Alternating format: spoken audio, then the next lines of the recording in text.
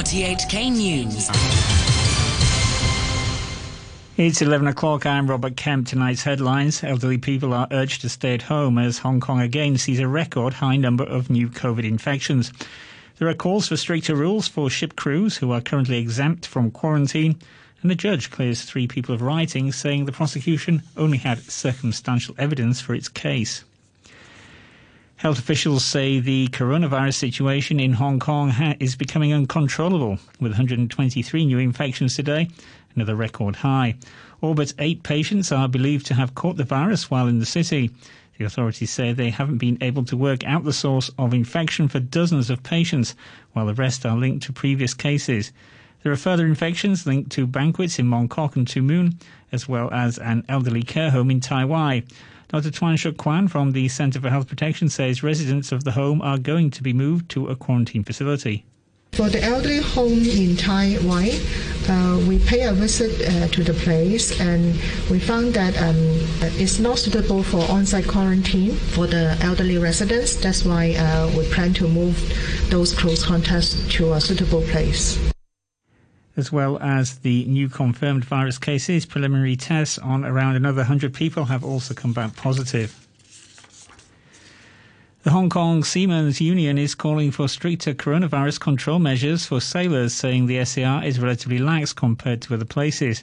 At present, crew members are tested when they arrive in the city, but they're only placed under medical surveillance rather than quarantine. Joanne Wong reports. As Hong Kong struggles with a third wave of coronavirus infections, the spotlight has turned to the shipping industry. Several seamen have tested positive, leading to around 140 being quarantined on 6 vessels anchored off Lama. On an RTHK radio show, the chairman of the Hong Kong Seamen's Union, Cheung Sai-ting, agreed that there should be tighter coronavirus restrictions for sailors who, like air crews, are exempted from the 14-day quarantine rule. Earlier this month, the government brought in compulsory coronavirus tests for them. But Mr. Cheung said other places have stricter rules for ship crews, and Hong Kong should follow suit. Authorities have agreed to allow the city's main bus companies to reduce their services due to a drop in passenger numbers amid the pandemic. KMB Citybus and New World First Bus have been told they can cut frequencies on more than 280 routes from Monday until August the 2nd. As long as the gap between services is no longer than 10 minutes more than usual. 17-year-old student and a couple who own a gym have been acquitted of rioting after they were arrested during clashes in Sheung Wan a year ago. The judge said the prosecution only had circumstantial evidence against the 3, and the presumption of innocence must be upheld. Francis Sitt reports. 17-year-old Natalie Lee, 42-year-old Elaine To, and her husband Tong Wai Hong, he's 39, were arrested in a dead-end alley connected to Defoe Road West, where anti-government protesters had clashed with police on July the 28th last year. The prosecution accused them of rioting, as well as an alternative charge of illegal assembly. But District Court Judge Anthony Kwok said the prosecution had failed to prove that the couple were actually present during the clashes, and Ms. Lee could have just been an onlooker. The judge said the trio's attire and actions on that day were very suspicious, but he said the court couldn't just deduce that they were up to no good because they had black clothes on, even if some in society now deem the color to be associated with rioters. He said the couple might have been in the area as volunteer paramedics, and while the teenager had a helmet on and had covered her arms with cling film, that could have been for protection rather than for any attack. The judge said he had to adopt long-standing principles, including the presumption of innocence and the rule of lenity in coming to his not guilty verdicts. The couple were, however, convicted of possessing walkie-talkies without a license and were fined $10,000 each. While the defendants broke into tears and their supporters started clapping in the courtroom, outside the crowd chanted "No rioters, only tyranny." Police say they've arrested 4 people in connection with an attack on the owner of a pro-democracy restaurant in Yuen Long last night. It was the second time in a month that the owner of the Jade restaurant was targeted. Police say they're still trying to work out what the motive was, but it could be related to a debt. You're tuned to RTHK. The time is coming up to 5 minutes past 11. China has ordered the United States to close its consulate in the city of Chengdu just days after the American government ordered the Chinese consulate in Houston to be shut down. Tit-for-tat moves signal the latest escalation in a growing diplomatic row, with US Secretary of State Mike Pompeo also declaring his country's engagement with Beijing a dismal failure. Anna-Marie Evans asked Professor Willie Lam of the Centre for China Studies at Chinese University why he feels the whole situation is heading. Well, it looks like the Sino-U.S. relations will get worse, perhaps much worse, in the run-up to the U.S. election. Actually, both the Trump and the Xi Jinping administrations have domestic reasons as well as foreign policy reasons to be so tough and aggressive on each other. Donald Trump had badly mishandled the coronavirus crisis, and bashing China is one of his key election strategies.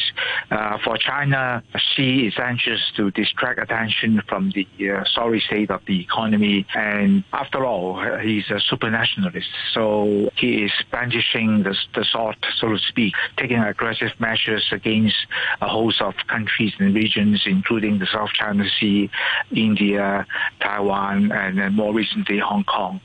So it looks like we won't see any major changes until after the U.S. election, when we have either a new president or when Trump might consider more moderate policies towards China. So really, over the next 4 months, we can expect a rocky ride based on two men largely using it for their own political gains? Yeah, definitely. The closure of the Houston Chinese consulate was kind of a surprise because in diplomatic intercourse, closing down another country's consulate is considered one of the last resorts. There was speculation that the Chinese might overreact and retaliate by closing the American consulates in Hong Kong and Macau, but fortunately they have picked on Chengdu, which is, of course, significantly less crucial than Hong Kong and Macau. But it's also the nearest one to Tibet. Right. Chengdu has traditionally been a vantage point, a listening post for the Americans to monitor what's happening in Tibet. So the U.S. has lost a valuable vantage point in this regard. And Trump said the day before yesterday that he did not rule out closing down more Chinese consulates in the U.S. If that were to happen, then this all-out Cold War would be further exacerbated. Why did the US order the Houston consulate to close? Well, the official reason is that from the Washington's intelligence community's perspective, Houston is one of the headquarters for Chinese spying, hacking, and so forth. And if you remember, just a few days ago, the U.S. Officials indicted two alleged Chinese hackers. So this is one way of explaining to the U.S. public why Washington has to be so tough on China. Otherwise, the entire country will lose out, affecting the quality of American technology and even causing American jobs to be lost. Police said they've arrested 8 people in connection with around 40 burglaries, robberies and thefts that involved $400,000. 34-year-old man has been charged after officers found a large amount of suspected stolen goods in a Sam Soi Po hotel room. 7 other people are suspected of handling stolen goods and laundering money. Children's rights group says many sports groups in Hong Kong still don't have adequate measures to protect children from physical, sexual or psychological abuse by staff.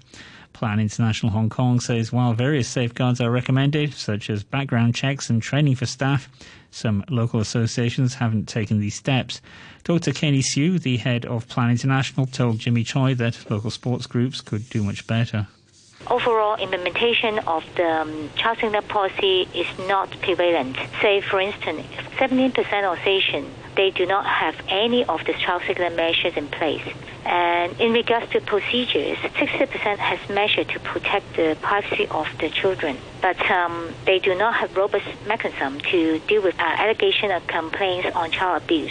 So we see, though they have intention to do a good job in child safeguarding measures, but mostly the organization do not set in clear procedures and measures to really ensure the children are safe.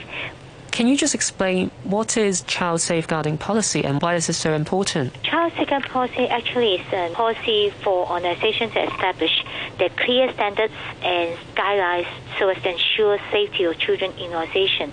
Basically, it's derived from literature review from reference from UK, Australia, and some international organizations. And why it is so important? Because it is like some safety net. It protects not only the safety of children, but also the reputation of the organization and also its workers. For instance, have we asked potential employees to do the sexual conviction check before they become the employees? Or after the employee has been recruited, do we have any training to them? And can we openly discuss the child safeguarding measures or issues in the organization? Do we know how prevalent or serious the problem of sexual harassment is in the sports sector? And are there many unreported cases? Currently, there's no representative study to estimate the extent of this kind of child abuse in Hong Kong or any kind of child abuse in Hong Kong. At the moment, what we can only rely is an administrative data collected in the Child Protection Registry in the Social Welfare Department. According to this registry's data from January to December 2018, there are about 1,000 cases of child abuses from teachers, tutors, and coaches. This data underestimates the true extent of child abuse in the institute sector because victims of abuse may be reluctant to complain due to inadequate organization reporting mechanism. As there is no mandatory reporting mechanism in Hong Kong, many sports institutions are under no statutory duty to report child abuse incidents in their organization to authorities. So many cases might be swept under the carpet. And do you think that children in general may be more vulnerable to sexual harassment in a sports sort of setting than in other places? And I think actually sexual abuse or any kind of abuse can take place in many situations, not only in the sports sector. It can be happening in any organization that deal with children. So we cannot conclude that sexual abuse cases can be found often in the sports setting. And having said that, we should see child abuse is not only confined to sexual abuse. There's psychological abuse, neglect, physical abuse that we should also take into consideration when we see child protection as a whole. So that's why we say child protection policy is a better way to prevent it because it encompasses all kinds of child abuse measures. Sport and the Premier League comes to a close on Sunday. BBC Sport's John Bennett offers his thoughts on how things may pan out at the top and bottom of the table. And so, 11 months after the start of the season, the 2019-2020 campaign finally comes to a close on Sunday, and we're in for a thrilling final day. We know that Liverpool are the champions and that Norwich have been relegated, but there's so much else to be decided. It's between three teams to grab the final two qualification places for the Champions League, and two of them are playing each other. Manchester United travel to Leicester City, knowing that a draw would be enough for them to finish in the top four. Leicester need a win to guarantee their place. Both sides go into the game after poor performances. United lost to Chelsea in the FA Cup and were held to a draw by West Ham. Leicester were thrashed by Tottenham. But United haven't lost in the Premier League since January. Meanwhile, Chelsea will qualify for the Champions League with a draw against Wolves. But if they lose, Leicester and Manchester United could knock them out of the top four if they draw their match. Meanwhile, the real drama could be in the relegation battle. Second from bottom Bournemouth have to beat Everton to stand a chance of avoiding the drop. Third from bottom Watford have to better Aston Villa's result. Watford face Arsenal away from home. Aston Villa, just outside the bottom three on goal difference, are away to inform West Ham. Round of our top stories tonight. Elderly people are urged to stay at home as Hong Kong again sees a record high number of new COVID infections. There are calls for stricter rules for ship crews who are currently exempt from quarantine. And a judge clears 3 people of writing, saying the prosecution only had circumstantial evidence for its case. The news from RTHK. RTHK Radio 3. It's time now to good stories covered in this evening's Newswrap programme. There's been a rebound in the estimated average number of Chinese white dolphins in Hong Kong waters, but a dolphin conservation group is warning that it's too early to suggest the species is on the way to a complete recovery. A government-commissioned report estimates there were 52 Chinese white dolphins in 2019, up from an all-time low of 32 in 2018. Vincent Ho from the Hong Kong Dolphin Conservation Society spoke to Richard Pine about the findings. We need to focus on the trend, on the dolphins' abundance. In the past 20 years, the trend is declining. So there can be a lot of fluctuation between years. So I won't conclude it is a signal of recovery of the dolphin, but we still need to wait for maybe 4 or 5 years to look at the overall trend to tell if it is recovering or if it's just some annual fluctuation. It was interesting that the report mentioned dolphins not being spotted in North Lantau and nearby marine parks. Why do you think that we're not seeing dolphins in these areas that they used to be spotted in? Yeah, in the North Lantau area, especially the 2 marine parks, the Brothers Marine Park and also the Sha Chao Lung Ku Chao Marine Park, this area had long been identified as the hotspot for dolphins. But in the recent years, the numbers in that 2 areas keep declining. I only can tell the impact from the Hong Kong-Zhuhai Macau Bridge, which finished about 2016, but the number of dolphins is still declining. Another reason is after the commencement of the bridge project, then the third runway project kicked off. It's also another even larger reclamation area happens in North Lantau area. This is the only possible impact for the dolphins that makes the decline. The marine parks were supposed to provide sort of a safe environment for dolphins even while this was happening. Do you think maybe we need to rethink our strategies if we're going to protect these species? Definitely.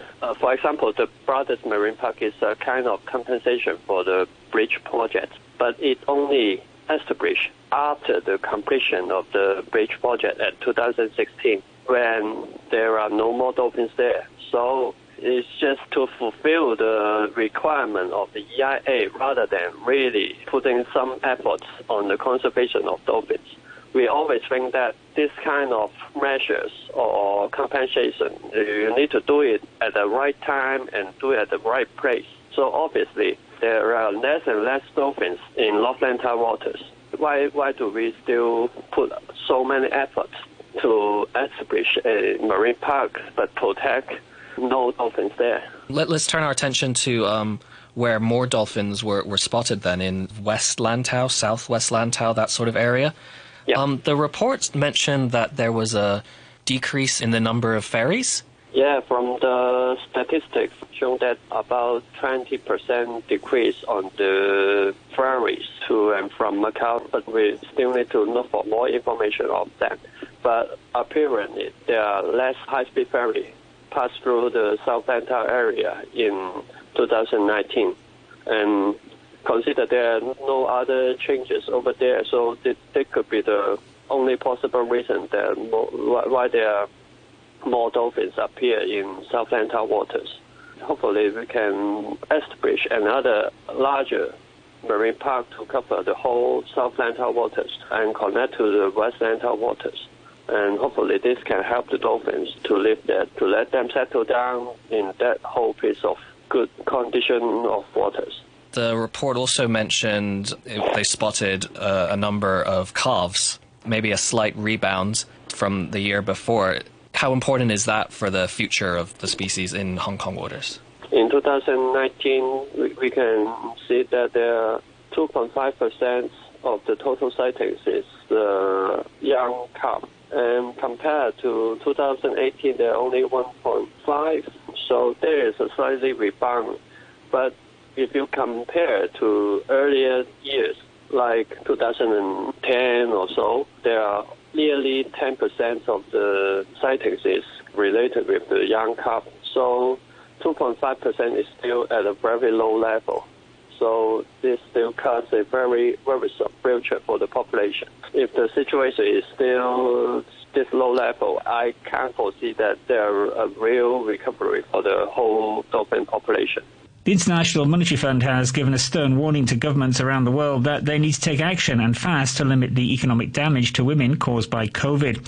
The IMF's leaders say the pandemic threatens to roll back gains in women's economic opportunities and widen the gender gap that persists despite 30 years of progress.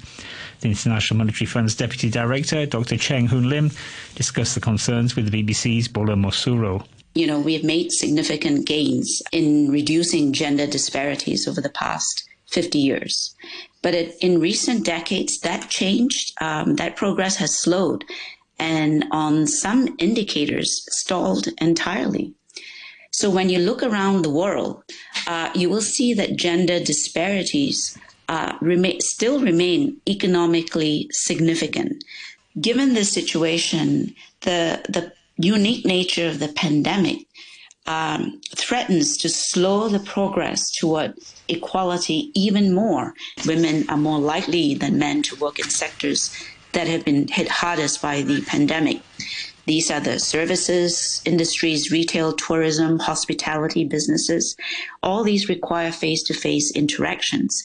Unemployment will rise in these sectors. The IMF is projecting an increase in the unemployment rate for most countries in the world. I also wonder whether it doesn't really matter whether you're working in a high-income group and have been more likely to work from home during this pandemic, or is that affected because a lot of women may also be mothers and have had a problem juggling during this period? I think in the blog we actually put some statistics out there about teleworking.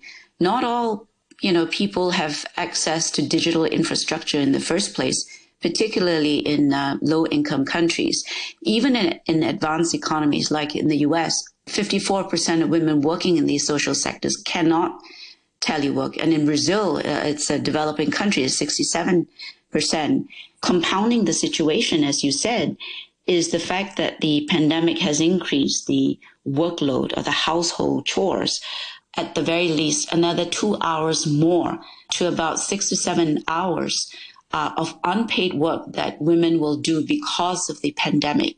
And that's when we're even talking about the middle to high income women, some of them that you mentioned who, may have even had high powered jobs before the pandemic, but now have had problems. Even if they could afford childcare, they couldn't, employ those who are in that sector because of the pandemic. If we then look at the lower end of the scale, especially in the low income countries, I wonder how that's also negatively affected women who, let's say, in parts of Africa, who have worked in the informal sector, perhaps in the market. The pandemic is very damaging to the livelihoods of women in low-income and developing countries, particularly so for those that work in the informal sector, the informal economies. They have lower pay, they have no protection in terms of labor laws, they have no pension, no unemployment benefits. You had a case study, if you like, or a parallel from Liberia and Guinea when those two countries went through the Ebola pandemic. Were there any lessons that you learnt from how women were affected there that might actually inform you as to what can be done now in order to prevent as many women from being affected negatively? I think it's important that governments provide cash transfers to women who are affected by the pandemic. Girls in particular are more likely to drop out of school in order to supplement the household income. Because what we find, as you mentioned in the case of Liberia and Guinea, is that when you drop out, they never come back. New rules have come into force in England on wearing face coverings in most enclosed public spaces. People who refuse to comply face a fine of over $100. Here's the BBC's Rob Watson. Critics say there are inconsistencies to the rules and question exactly who will enforce them and how. But the government hopes and believes people will stick to the new regulations as a way of keeping infection rates down as the opening up of the economy continues. Certainly, Britain has seen a radical change in attitudes to the use of face masks. At the start of the pandemic, health officials, politicians and the public were highly sceptical. 4 months on, there is overwhelming support for their use. A political conspiracy theory is surging in popularity in the United States as the pandemic rips through the country. QAnon followers believe President Trump was sent to save the world from a secret cabal of paedophiles who run the US. Twitter announced this week that it will police QAnon, banning 7,000 accounts. BBC's Stephanie Hegarty finds out why such a bizarre theory has gained so much traction. Where we go one, we go all. Where we go one, we go all. Over the past few weeks, thousands of people have been posting online, pledging allegiance to QAnon. A bizarre conspiracy theory that has soared in popularity since the pandemic.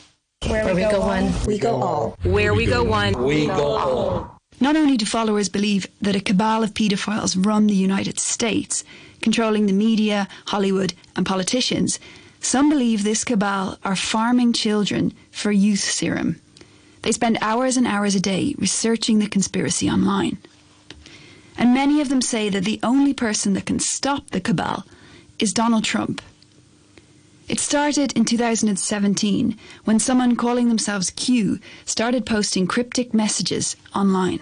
Fake news, fake press, ghostwriters. Musician Nick Natoli is one of the few QAnon followers who agreed to speak to us. On the other end of a Skype call, he's sitting in front of a wall hanging of the Statue of Liberty on a big American flag. This is the pentagram, this is the symbol for Hollywood, and that is the all-seeing eye. It's a very faded tattoo. I got to get it touched up. He shows me his tattoos of the Hollywood sign on one arm and JFK on the other. I've only been actively posting, I'd say, for the past couple of months, but the response that I've gotten is insane. I mean, people are online looking for this stuff right now. The Institute for Strategic Dialogue, an organisation that studies extremism, showed us exclusive research that looked at the use of hashtags specific to QAnon on Facebook, Instagram and Twitter. As the pandemic hit the US in March, there's a clear spike of activity on all three platforms, especially on Facebook. Looking at 109 of the main public QAnon accounts, they found membership rose by 700% in 4 months. There's also been a spike in the UK, Germany and Brazil.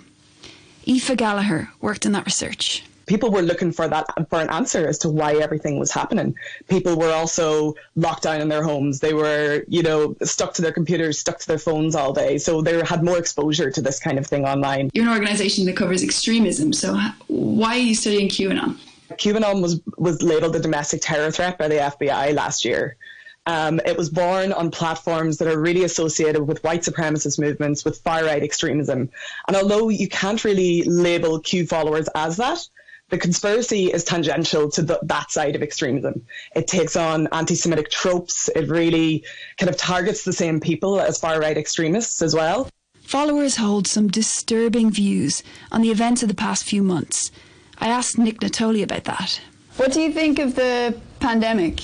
I think it's a hoax. I think that the rumor on the street is that President Trump is trying to get all these people to go to jail for pedophilia, child sacrifice, and that the deep state has control of the media and put out this story to try to save their I told my girlfriend, I said, if there's a virus, if there's a pandemic, we're going to hear some We didn't hear nothing. But what if it is real and you're not taking it seriously enough? Do you worry about that? I don't want anyone to get sick because they went outside without a mask because of me. So I always want to stay researched. Another site that's seen a huge surge in popularity recently is a page on the forum Reddit, where people are coming to post about family members that they feel have been sucked into the QAnon conspiracy.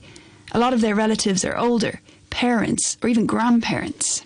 I mean, we used to talk every day. Now she has no interaction with my daughter at all. She's going deeper and deeper in. And they find it especially disturbing that their family members aren't taking the pandemic seriously. My father is a cancer survivor and he's immunocompromised. This is putting his life at risk if he starts to believe these things too.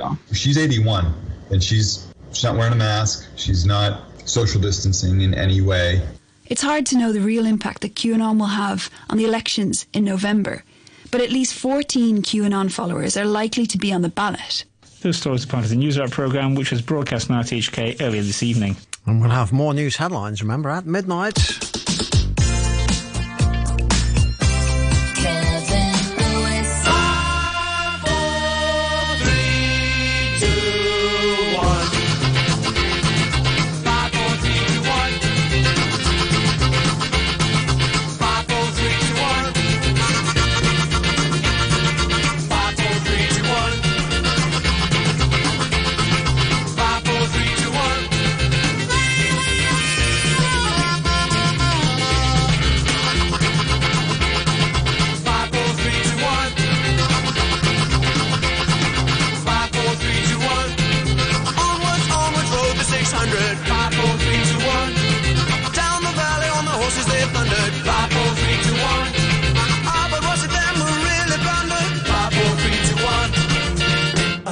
it was the Manfreds. 5,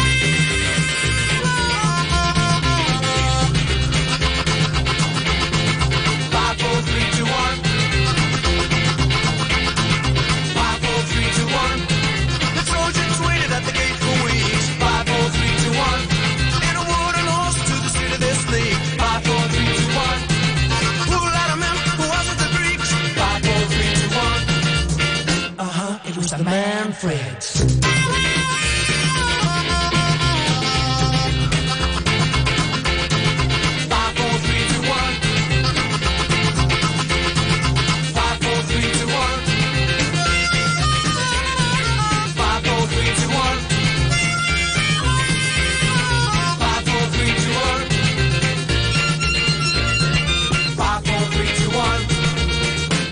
'It was the Manfreds.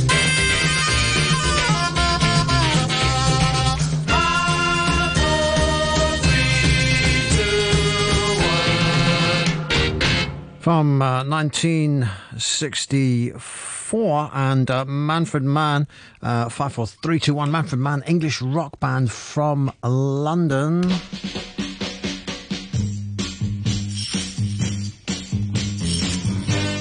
Nowhere to run to, baby. Nowhere to hide.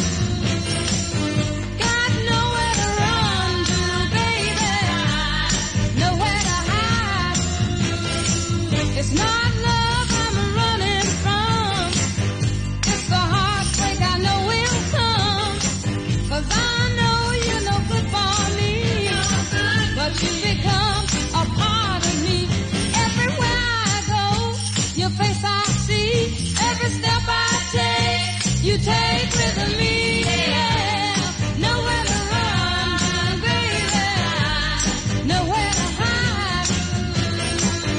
Got nowhere to run, baby. Nowhere to hide.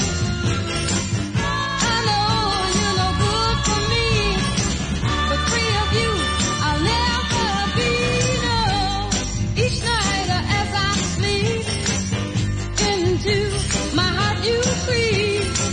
I wake up feeling sorry I met you, hoping soon that I'll forget you.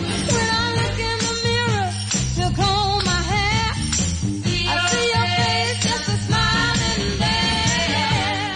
Nowhere to run, nowhere to hide from you, babe. Got nowhere to run to, baby. Nowhere to hide.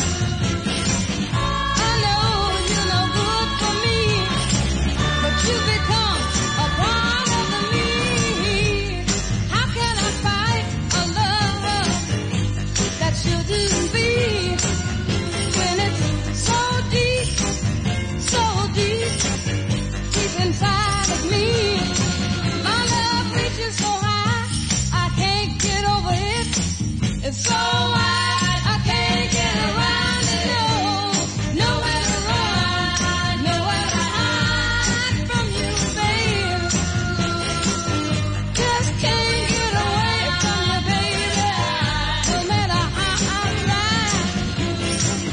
I know you're no good for me, but free of you, I'll never be. Nowhere to run, baby. Nowhere to hide. Going back in time right now, and Nowhere to Run, 1965, Martha and the Vandellas.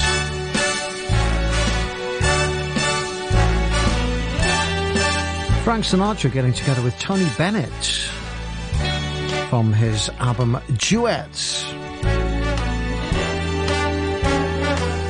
Start spreading the news. You're leaving today. Tell him, Frank. I want to be a part of it. New York, New York.